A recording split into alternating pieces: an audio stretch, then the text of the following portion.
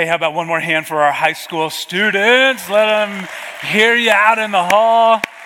What an awesome group. And if 9:30 is your service, I want you to know at 11 o'clock, all of our high schoolers join us. And they sit in this section right in here. It's a growing number of high schoolers that worship with us during our 11 o'clock service. It's just so exciting to see what God is doing in them and through them.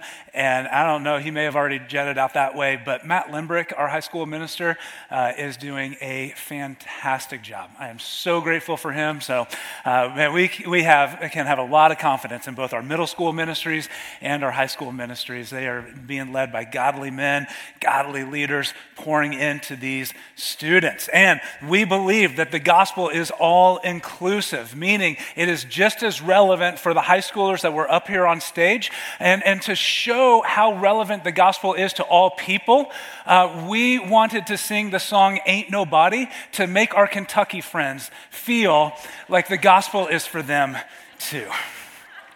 That's a cheap shot. Man, I tell you that, it's 2 weeks in a row. I've taken a cheap shot at Purdue and Kentucky. I am not making any friends here with them. But every year around the end of summer, thousands of people gather in the Black Rock Desert of Nevada for a festival called Burning Man.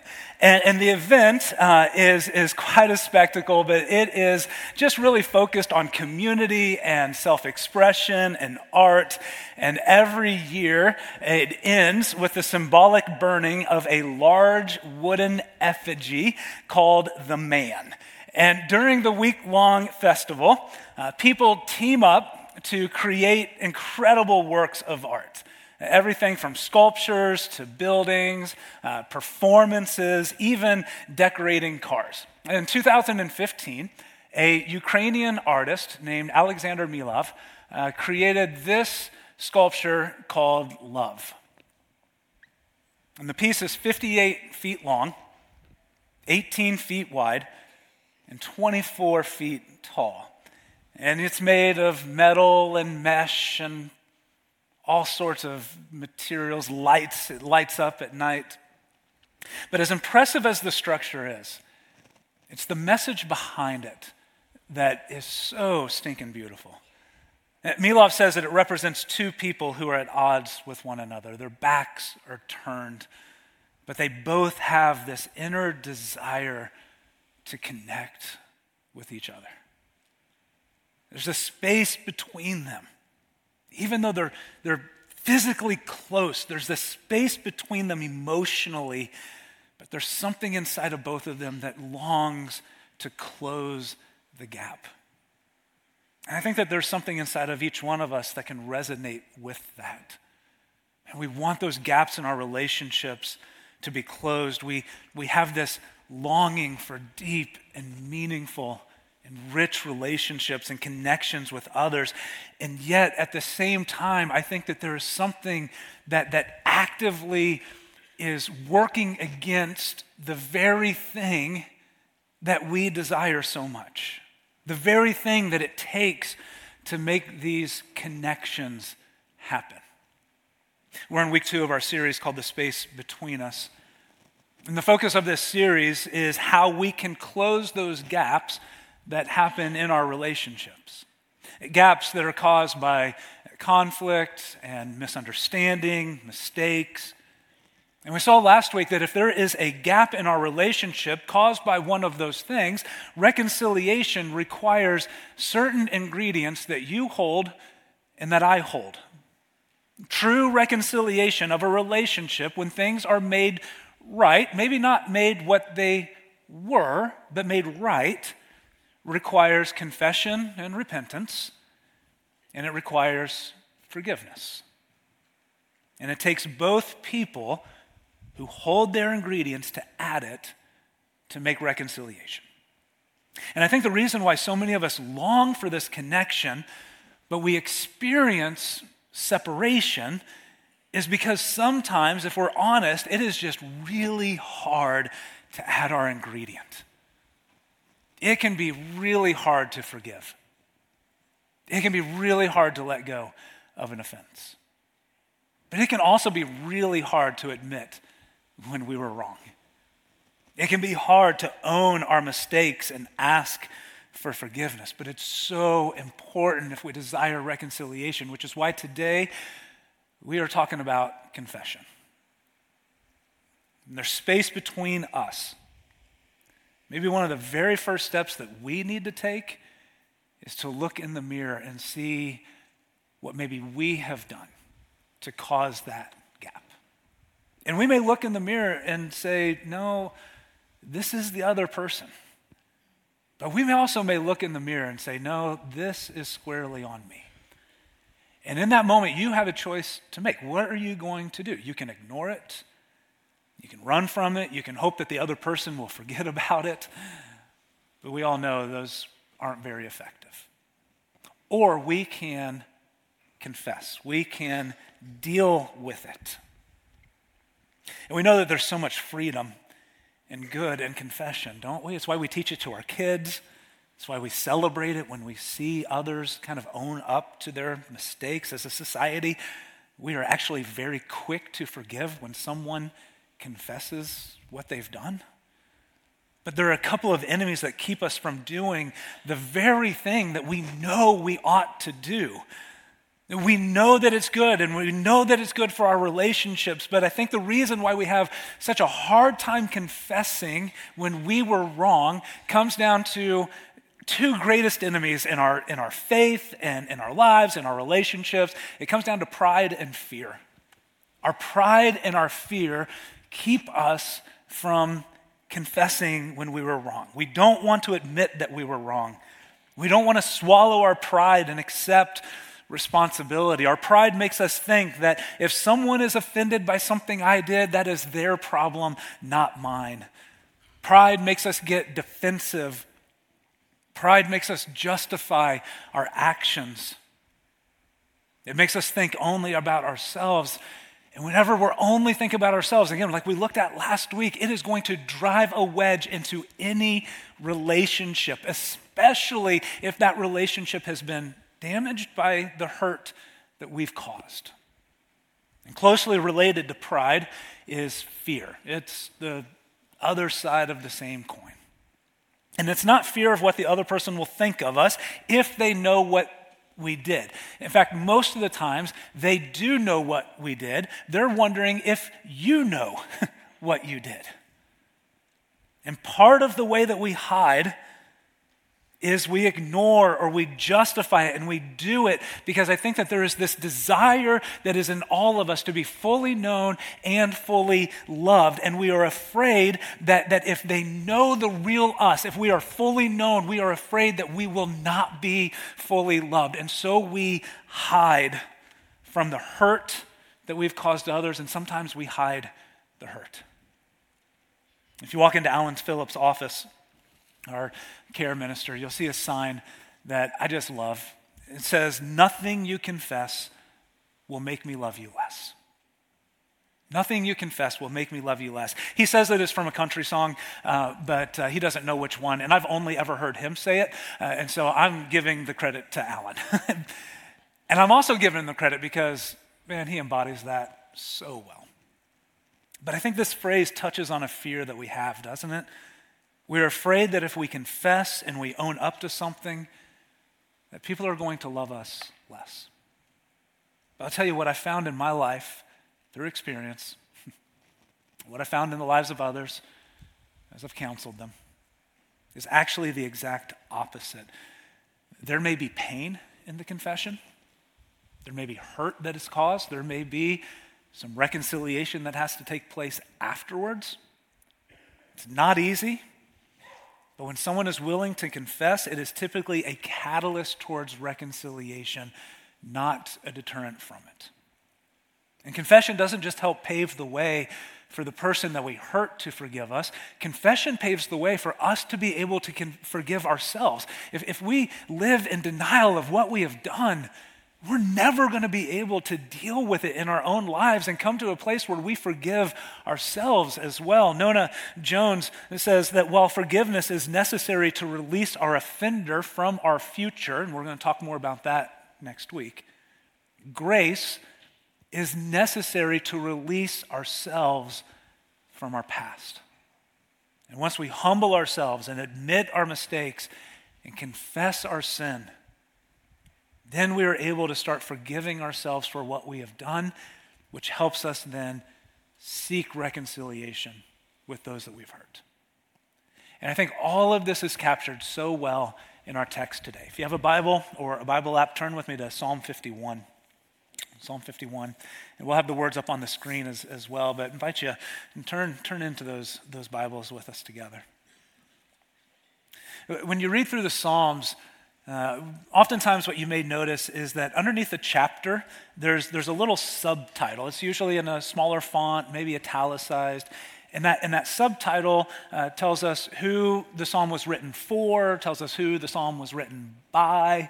Oftentimes, the Psalms are the first hymn book, the first music book, and so it'll say maybe even the beat that the psalm is sung to.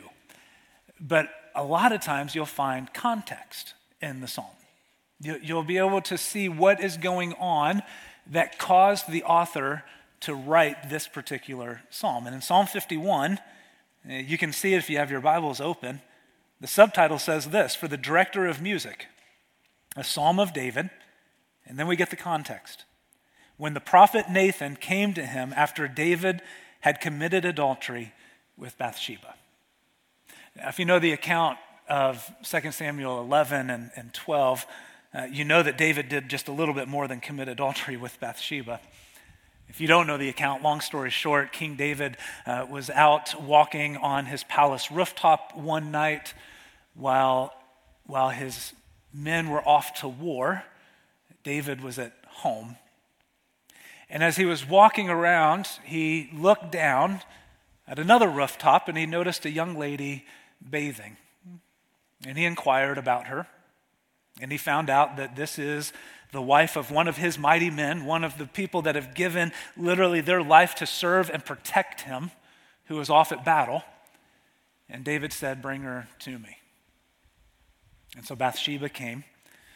David abuses his power, invites her, and Bathsheba ends up pregnant. And in pride or fear or maybe both, David panics and he calls Uriah's husband, or Bathsheba's husband Uriah, to come off of the battlefield, hoping that he'll come home and spend the evening with his wife and everything will just be assumed it's Uriah's baby and he's covered his tracks. But Uriah the warrior has more integrity than David the king, and he says, how can I do such a thing when my brothers in arms are off fighting in a battle? And so he doesn't sleep in his own home that night. And David gets a little panicked, and so he tries to do a little bit more to encourage him to go and sleep with his wife. And again, Uriah refuses. And so eventually King David sends Uriah back onto the battlefield with this sealed note that is his death warrant, puts him on the front lines of the battle. Uriah is killed, and Bathsheba moves in with King David. And after all of this took place, God sends the prophet Nathan to call David out for his sin. And David is broken before God, but more importantly, he pleads for his forgiveness. He confesses his sin. And Psalm 51 is this psalm that pulls back the curtain on David's prayer after this moment. Look at it with me, starting in verse 1. He says, "Have mercy on me, O God, according to your unfailing love. According to your great compassion, blot out my transgressions, wash away all my iniquity, and cleanse me from my sin." And David humbles himself and pleads for mercy based on God's character, not his own. He doesn't say, "God, forgive me because overall I'm a pretty good guy. I mean, remember, you called me a man after your own heart. And so can we just kind of ignore this one just a little bit?" No, he pleads for his forgiveness, and he bases that appeal on God's character, who promises to forgive, not because he thinks that he deserves it. And he goes on in verse 3 and he says, "For I know my transgressions, and my sin is always before me. Against you only have I sinned and done what is evil in your sight. So you are right in your verdict and justified when you judge. David owns up to his sin. He doesn't try to minimize it or code it. He doesn't hide it, and he does not hide from it. He exposes his sin by bringing it out of darkness and into the light. And we don't see it clearly in our English translations, but in the Hebrew, original Hebrew, there is this emphasis on the word I. David is like big, bold, capitalized, highlighted, saying, I know that it is my sin. He is taking personal responsibility. David is not praying this prayer of, God, I'm sorry you were offended by what I did. That's not an apology. He owns his sin, takes responsibility for it. And I find it interesting that in verse 4, David says, against you, you only have I sinned. And I read that, and maybe you do too, and I think, well, Bathsheba would probably have something to say about that. Uriah would certainly have something to say about that if he could, but you killed him. And so clearly, your sin was not just against God, but it left a wake of destruction, as sin usually does, in your path. But what David knows, and I think what this psalm is teaching us, is that anytime we sin against one another, first and foremost, it is a sin against God. God established the ways for us to have healthy, good, meaningful relationships. And when we break that with someone else, we are first and foremost breaking how God told us to live, how God told us to act. And David knows that before he can make anything right horizontally, man, it starts with being made right vertically with the Father. And so he humbles himself. He owns up to his sin. And then David pleads for God's forgiveness in verse 7. He says, cleanse me with hyssop and I will be clean. Wash me and I will be whiter than snow. Let me hear joy and gladness. Let the bones you have crushed rejoice. Hide your face from my sin and blot out my iniquity. Hyssop was used by priests in the cleansing ritual. If you were cleansed by hyssop, you were considered pure and holy. And David knows that God's forgiveness does the same thing.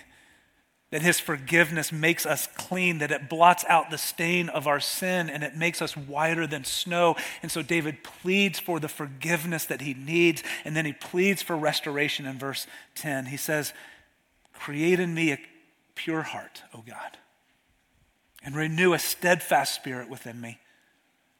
Do not cast me from your presence or take your Holy Spirit from me. Restore to me the joy of your salvation and grant me a willing spirit to sustain me. David cries out for restoration and renewal. He's longing to be reconciled with God, that the Father will close the gap that his sin has created so that they can be in right relationship again. And by grace, that is exactly what God does for David, and it is exactly what God does for us because of Jesus. And David goes on and he ends the psalm with these words of praise, talking about how he will celebrate God in the temple and before people, that he will worship God because that joy of his salvation was restored. He was renewed and he was forgiven. And here's what I found in my life. When I know that I am forgiven and I am loved by the Father, and it gives me the courage to come out of hiding and expose my sin to the light. When I know that I am loved by the Heavenly Father, it gives me confidence to say to the person that I've hurt, I was wrong. What I did was wrong. Because my sense of self-worth and identity and value is not based on getting it right all the time. I don't know about you, but I oftentimes find that I hold myself to a level of expectation that's a lot higher than other people do. I have to remember that my worth and my value and my identity, it's not in what other people think of me. It's in a Father who knows me fully and who loves me more than I could ever imagine. Your worth, your value, your identity is in a Father who loves you fully, even though he knows every part about you. And that love and that acceptance and that grace that I receive from him gives me the confidence to not just be honest with myself, but to then be honest with others about the way that I've hurt them. I don't have to hide it, and I don't have to hide from it. Fred Luter, who was the first black president of the Southern Baptist Convention, he put it like this. He says, once you have been reconciled to God, you have no problem being reconciled to others. Once you've humbled yourself before the ultimate judge and experienced the forgiveness of his grace and his mercy and his love, you have no problem pursuing reconciliation with others, doing your part. And sometimes that part is confessing how your actions have created space between you and then seeking to close the gap that it created. And I think that not only does Psalm 51 give us this beautiful understanding of God's grace for us when we sin and we come before him and we claim his mercy and his grace. Not only does it show us and give us hope that the gap in our vertical relationship can be closed ultimately because of Christ. I think that Psalm 51 gives us a really good model for how we can close the horizontal gaps that our sin creates.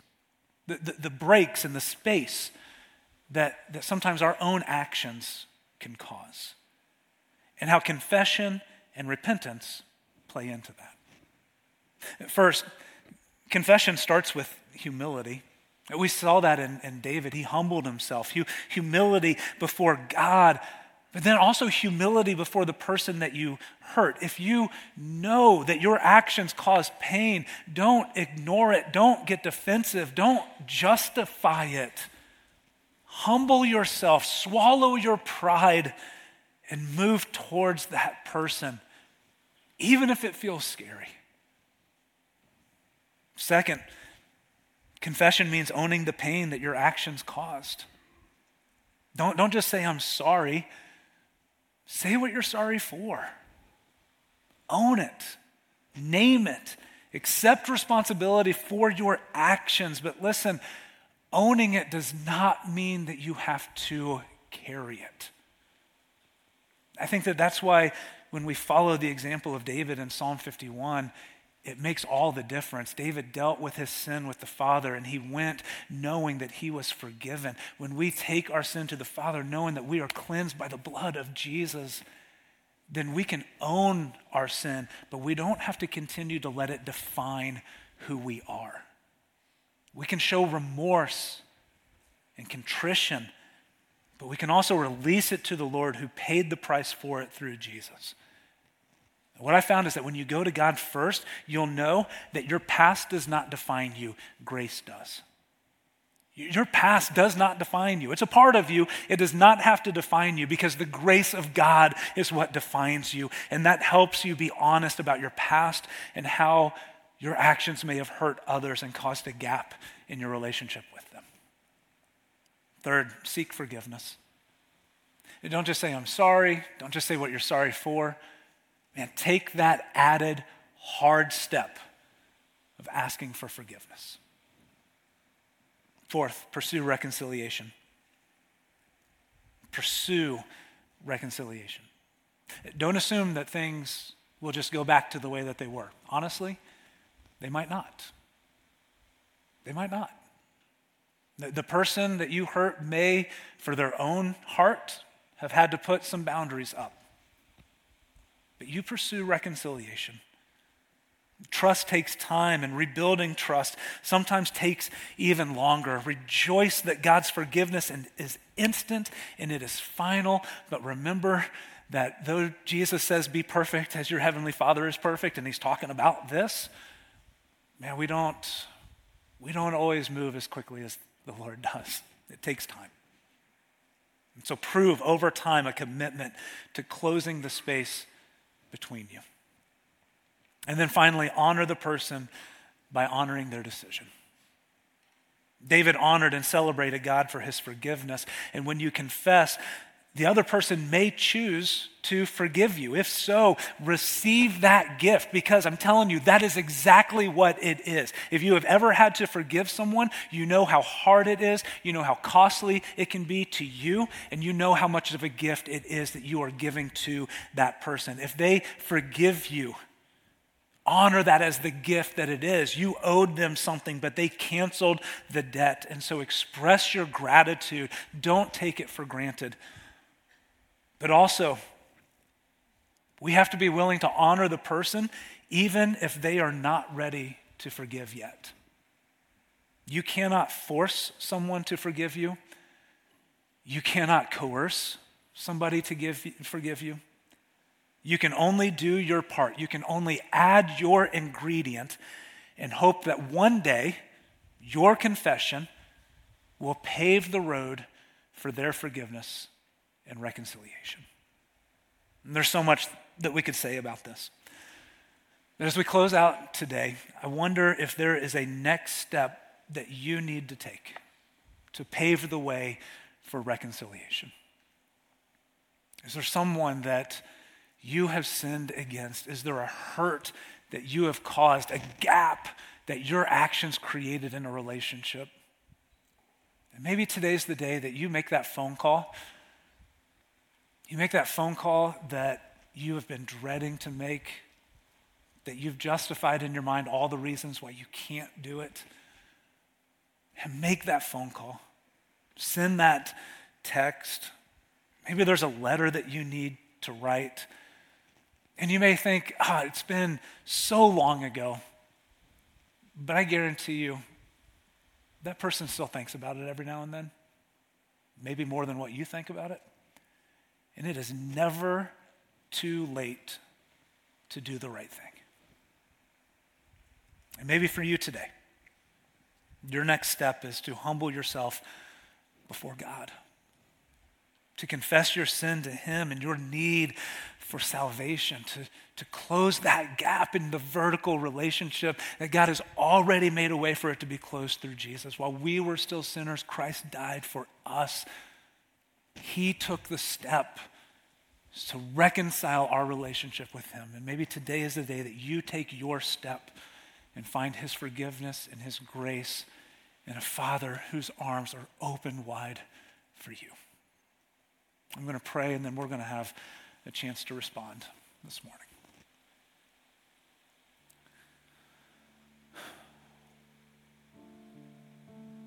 Father, when it comes to this topic, it's hard.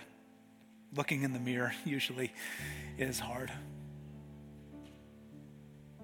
God, I find that so often in my attitude and my actions, I resemble Adam and Eve. In their sin, they hid. They hid from you. They hid from each other. They hid from themselves. They blamed each other. God, they even blamed you for their sin. So much brokenness. And it's so easy for me to look at that and say, how could they? And yet, Lord, so often I do the very same thing. God, thank you that in your grace, just as you did for them, you are calling us out of hiding, Father. You are drawing us to yourself. You have given us grace to be forgiven. And Lord, when we experience that forgiveness and that reconciliation with you, then Lord, it helps close the gap that our sin has created with others too. Thank you for your love and for the freedom that we can find in it. Thank you that in Christ there is now no condemnation. And Father, give us the courage. Give us the courage out of that grace and out of that forgiveness to go and to seek reconciliation with those that we've hurt by being honest about what we've done, owning it, seeking forgiveness and reconciliation. And Lord, I know that even today, if someone puts this into practice, this thing that maybe has haunted them or haunted the person that they hurt for so long, Lord, forgiveness, it's not instant. Reconciliation isn't. But it paves that way for it to happen, Lord.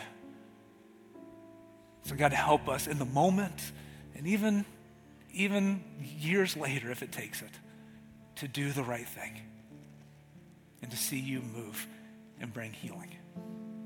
In Jesus' name, amen. Thank you for listening to this message from Sherwood Oaks Christian Church. Did you know you can watch all of our video content, both current and past, on our YouTube channel? Visit youtube.com/SherwoodOaks to watch messages, series, and complete worship services.